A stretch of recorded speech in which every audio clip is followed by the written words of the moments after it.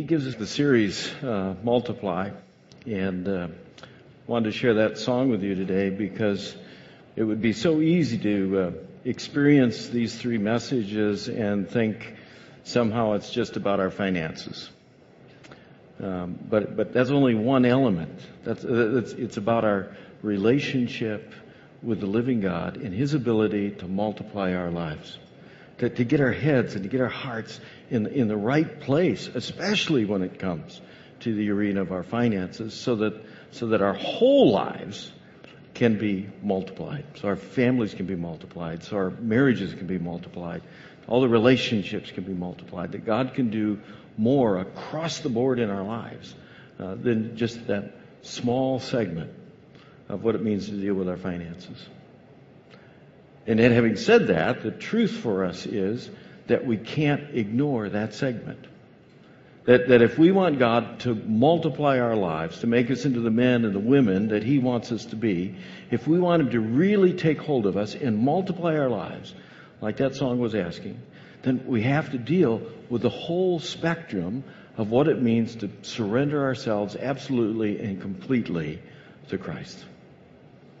And that means taking the time to look at, are we doing that in every area, including that arena of our finances? And so as we wrap up the series today, we're going to give you one more taste and show you one more time the absolute importance that you just take this serious in your walk with Christ. And it's just not me telling you that as your pastor, but I think I can show it to you in the Word that the Word itself, God's Word itself, is really serious about this part of our life and the effect it has across the board in our relationships and all the things we're talking about in life. If you just go to a concordance, so you do the Google thing or however you do it, right?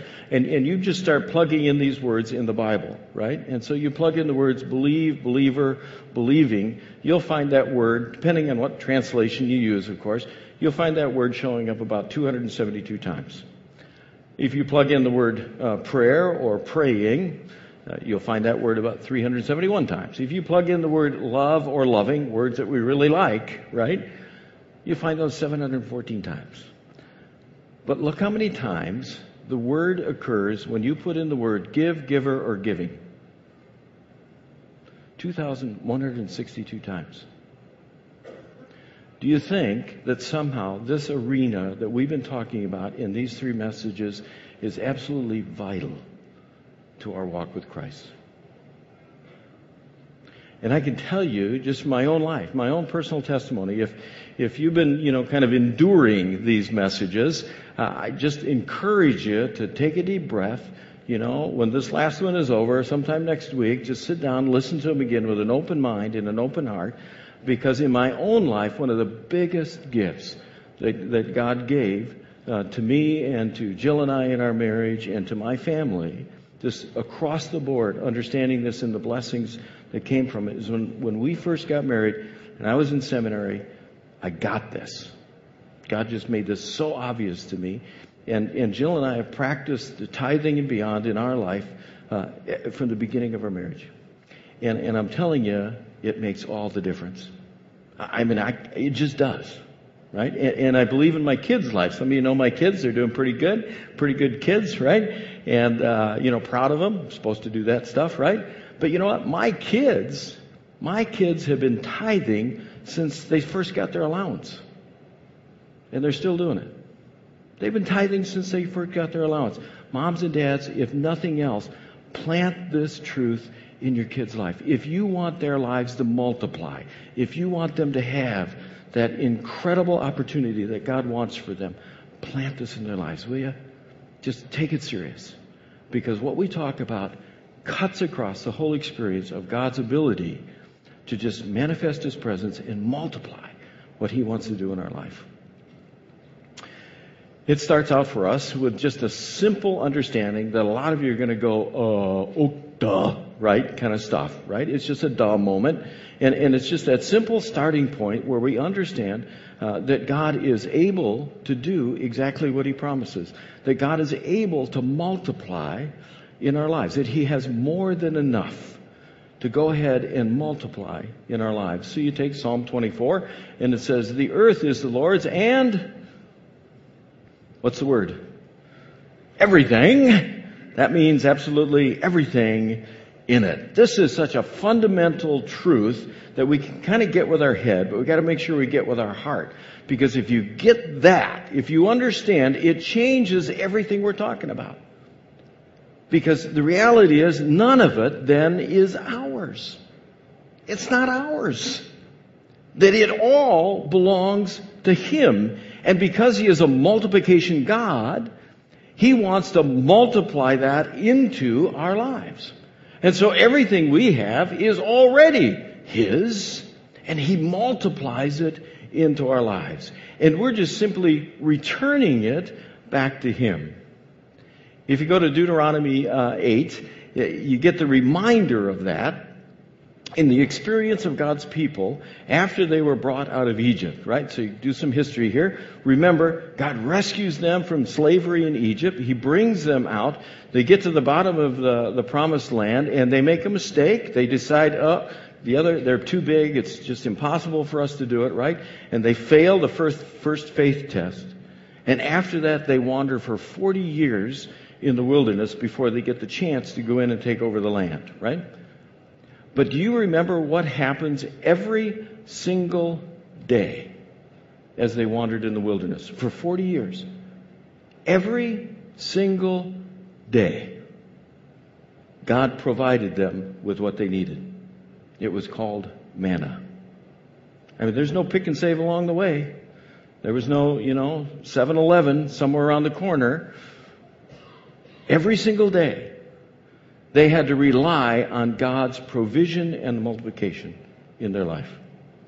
Deuteronomy says, He fed you with manna in the wilderness, a food unknown to your ancestors. He did this to humble you and test you for your own good. Every single day for 40 years. And twice in preparation for the Sabbath, He double multiplied everything they needed. Every single day, every single week, every single year, God provided. Does this prove to us that God is absolutely capable of providing and multiplying in our lives? It should. It should. He says He did all this so that you would never say to yourself, I have achieved this wealth with my own strength and energy. Remember the Lord your God. He is the one who gives you the power to be successful in order to fulfill the covenant He confirmed to your ancestors with an oath. It's all His. It's all multiplication. It's all His working, His providing. It's all about what He does and can do and wants to do in our lives if we give Him the opportunity. And He proved it. For 40 years, every single day, He provided. It is the same God who wants to provide and multiply in our lives every single day.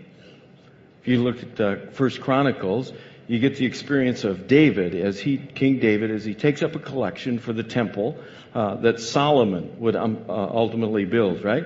So David takes up this collection for Solomon. He's got all the people bringing their offerings, and he says this, "O our God, we thank you and praise your glorious name. But who am I and who are my people that we could give anything to you? Everything we have has come from you, and we give you only what you first gave us. We are here for only a moment, visitors and strangers in the land of our ancestors, as our ancestors were before us. Our days on earth like a passing shadow, gone so soon without a trace." What's his point?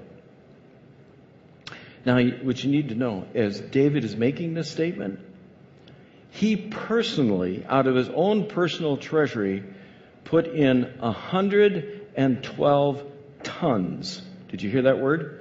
112 tons of gold. That was his offering for the building of the temple. 112 tons. And it'd be a wild idea what that's worth today. Some guys did the math at the first service, and they said it was about $2.6 trillion. Somebody want to write a check on that one? Awesome, isn't it? You think David got the concept, though? About God's ability to multiply in our lives, that it was all His. And He freely and joyously gave it back. He just freely and joyously gave it back. He says, O Lord our God, even this material we have gathered to build a temple, to honor your holy name, comes from you. It all belongs to you. I know, my God, that you examine our hearts and rejoice when you find integrity there. You know I have done all this with good motives, and I have watched your people offer their gifts willingly and joyously. You see, what we get is the understanding that He is not only capable to provide us with everything our need, He not only desires to multiply in our lives everything that we need, but when we give back to Him what's already His, we get the fun. We get the fun. We get the joy of it. It is incredible. I'll tell you what, you ask any of our team who has gone over to Ethiopia for our mission trip, which we're going to pray over today. Our people are going the end of this week again. You ask them if it was an awesome experience and a joyful opportunity, and they will tell you they'll do it like that again because of what God was multiplying in their life, and it wasn't financial. It was the joy of it. It goes like this. It didn't happen very often in my life, but once in a while, my mom or my dad would pop for an ice cream cone, right?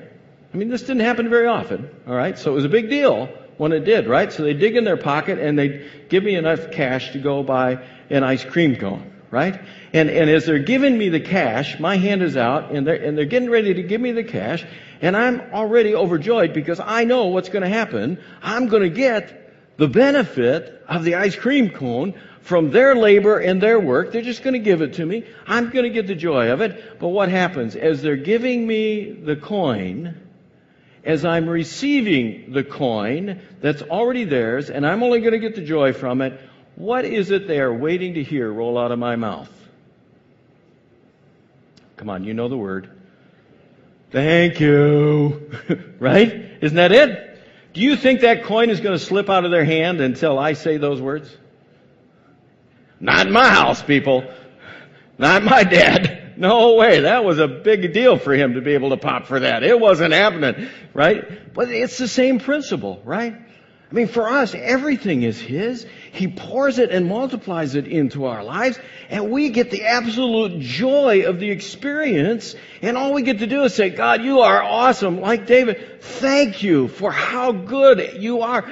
Thank you for who you are and what you're willing to multiply in our lives. Thank you that we can have the joy of watching what our giving can do in the lives of other people. It is incredible. It is all good for us. It is all God multiplying that opportunity in our lives. And David didn't even blink at giving 112 tons of gold. What's the deal?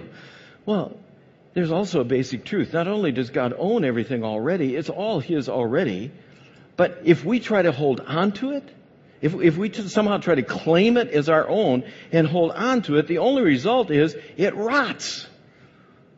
Let me ask you this. How many of you still have your original laptop computer?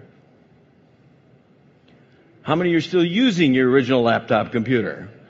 Right? No, you're not. Right. Because right now, you wouldn't call it a laptop anymore. You would call it a boat anchor. Right? And you probably have it downstairs in the basement stacked up with all the other printers that you can't get ink for anymore. Is that right? I'm on target there. Don't be. I know it. Right? Right. What's the principle? It doesn't last. It doesn't last. The stuff that we try to hold on to, it just doesn't last. That's why we have professions called archaeologists. They're finding all the old stuff that got buried in the ground because none of it lasts.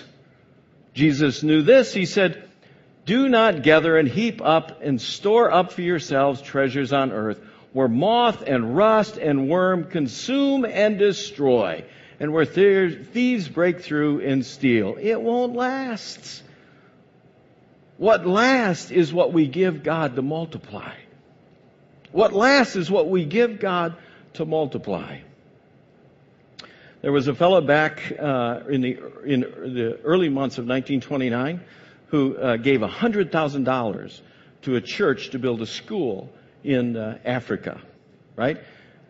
He gives the gift. And now $100,000 back then, that's a pretty good chunk of dough, right? He gives $100,000 to build a school in Africa. Now remember, I said it was in 1929. Anybody remember what happened in 1929? Yes, it was called Black Tuesday. It was the beginning of the Great Depression. After he gave that gift away, shortly after that, the Great Black Tuesday hit, the Great Depression started. The guy lost absolutely everything. Lost absolutely everything. Some 60 years later, the folks from that church decided they would try to find this guy. You know, time went on and he wandered away. They decided they'd try to find this guy, and they found him on the south side of Chicago. And they invited him and said, listen, we will fly you over to Africa because we took your $100,000 and we built a school, a university over in Africa. And so finally the guy relented and he flew over to Africa, and they had all the students there. They had all the alumni there they could find. They had this huge gathering of people there, and the guy stood up there and he had meager means right now, financially. But he looked out, and tears in his eyes, what did he realize? The only thing that lasted was what he gave. The only thing that multiplied was what he gave. And all those students and all those alumni were out there and were going to be in the kingdom of God forever because he was willing to give away what he couldn't hold on to. You see the principle? You see, if we try to hold on to it, it will rust and rot. If we give it away, it gives God the opportunity to multiply.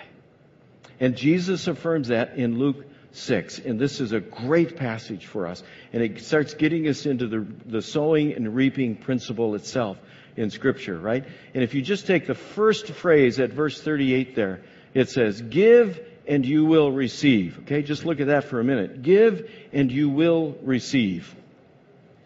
Now, you notice that comma after the give? The reason that comma is there is because in the original language, that word there is a command. It's not an invitation. It's not a request. It's not, if you kind of want it, it's a command. He is saying, give, right? It's a command word, right? And it's not only in the imperative tense, but it's also in the present tense, which means it is a continuous command. So he starts out by saying, look, do this. Do this. Right? This is Jesus, by the way. Do this. Give. And then he gives the response of what will happen if you follow the command. Give, and you will receive. Notice the word will there. Is this a possibility? Is this a maybe? Is this a could be? Is this a might be? No, this is a will. Give, follow the command, and you will receive. How are you going to receive? Here's what he says. Your gift will return to you in full, pressed down, shaken together to make room for more, running over and poured into your lap. Now, what he's describing there is the principle of the harvest.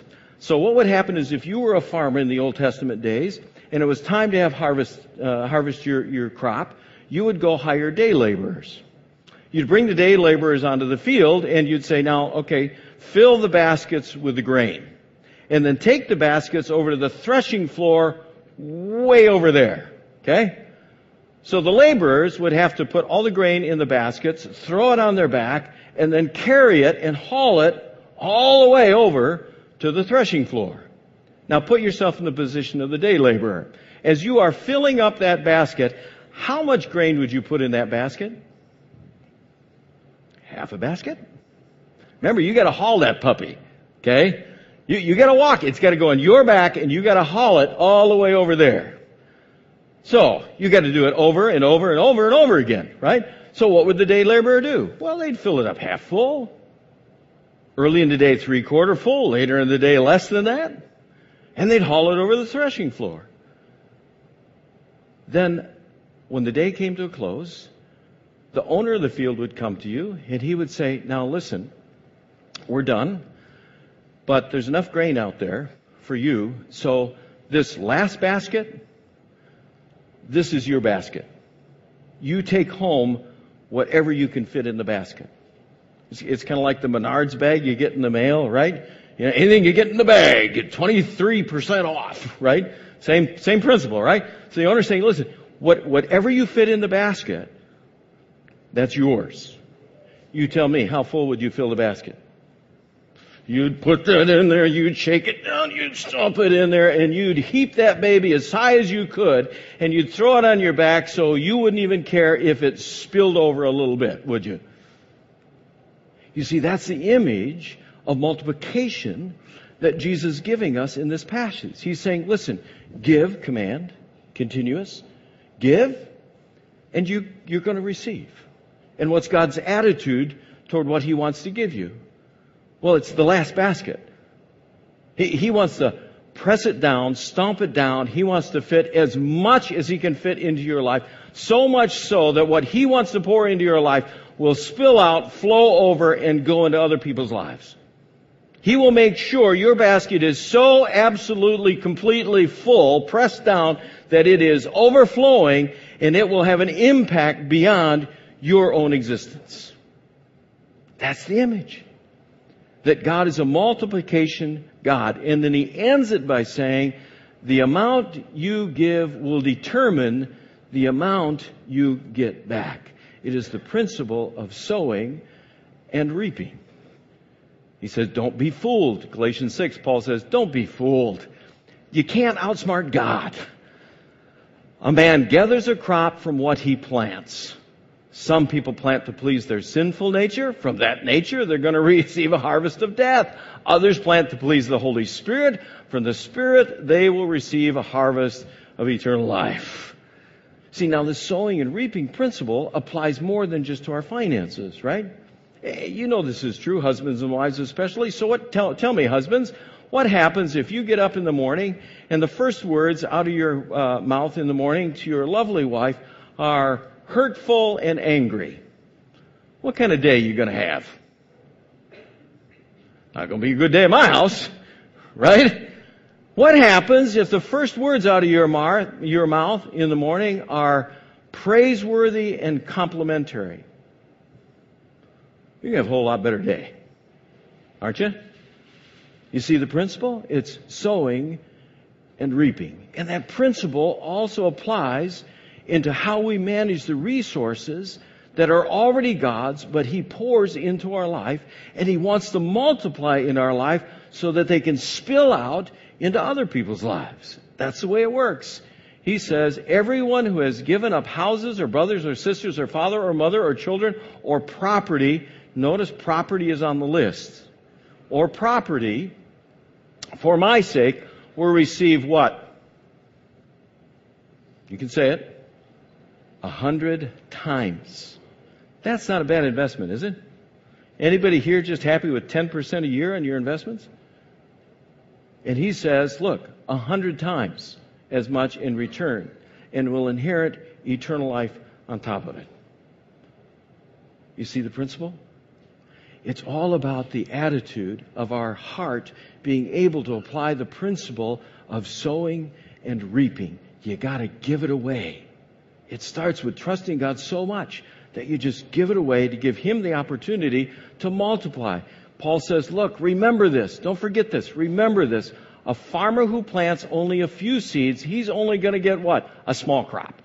But the one who plants generously, he's going to get what? Generous crop. It's a principle. It's a principle. It's a principle. It's a principle. And you just got to get this. You got to embed this in your life. You just got to take God at His word and just take the step, do what He says, and just do it. Just do it. You see, the bottom line for us is that when we give, this whole giving thing, giving is never a question of your wallet. It has nothing to do with your wallet. It is all about your heart. Giving is always about your heart. You see, if your heart believes the truth, then you will give it. See, it's simple, right? If you get somebody's heart, what comes with it? The wallet. That's the way it works. If you get somebody's heart, the wallet comes with it, right? I mean, my wallet sits on the counter in our kitchen, and occasionally, Jill will get up before I do in the morning and head off to school, and I'll roam out of the bedroom and go off into the kitchen, and I'll find my wallet open. Anybody else have that experience? Right? I don't get all upset about it. No, of course not. Why? Because I love the heck out of her. Whatever she wants. Whatever she needs. You see, the heart, it's about a heart thing. Jesus affirms it. You must each decide in your heart how much to give. Don't give reluctantly in response to pressure. God loves a person who gives freely. Listen, I'm not trying to pressure you into this. I'm just telling you the truth. And let that truth motivate your heart to just take the step, take God at His word, take Jesus at His word, and just do it. Just take the step, do it. You will not regret it. I have never, one day have I ever regretted taking the step to be a tither and beyond. Never. In fact, I look at it and say how blessed I am that truth got into my heart. How blessed I am. It's just the promise He has. He will provide and give you enough. It says God will generously provide all you need. He's going to do that. Then you will always have everything you need, and the basket spilling over, plenty left over to share with others. It's just the way His multiplication works. It's just the way it works. And we just have to trust Him. If you listen to Paul as he talked about the people in Macedonia, he makes that clear to us. And we can see that not just in Macedonia, but it's happening in lives of people around this church. This is a text that I got from one of our folks this last week, because we've been in the series. This is just a text one of our folks sent to me this week. I think it's awesome. The text says, "We are in a period of blessing. I knew God had a plan. This tithing is truly the greatest faith builder I have." Notice what he associated tithing with. Did you see it? Heart. This is the greatest faith builder I've had. I heard your recent sermon. I get blessed and new appointments come in. He runs a business. So new appointments come in. I keep building the business and my friends say, "You're crazy." I feel so driven to build God's kingdom. I'm so grateful for your help in making me grow in this area. Don't ignore his last statement. Making me. Did you see that? Listen, I want you to get this. I want you to get this. Some of you may be hearing these messages and say, "Wow, Christ Church must really be in trouble." No, absolutely not. God is so good. We are in such a great place. But He's got so much more for us to do. I mean, I can tell you as your pastor, God is preparing this church for some incredible opportunities. I mean, we can see it right out in front of us. But if we're going to achieve it, it's because we take this message series absolutely to heart. It won't happen otherwise. Because we've all got to get in that place where we capture this understanding and we step up and say, yes, God can do this. And if we do that, it's about the impact we're going to have. It's not about the dollar amount we'll raise. It's about the impact we're going to have together. Paul said that about the Macedonians there.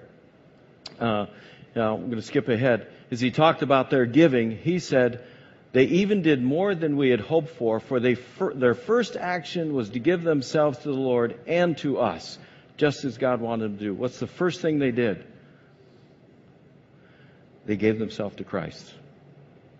Remember when we started the series? We said the first point was simply to love God and act like you do. Remember that? That's what he's saying. Just love God. Trust Him. He's a multiplication God. And just act like you do. And don't forget the last part of that. It says, first action was to give themselves to the Lord and to us. They were giving themselves to the bride of Christ, the church. And they were believing what God could do through the church. I hope you believe the vision of Christ Church and what God's going to do here. It's right out in front of us. It's going to be an incredible ride.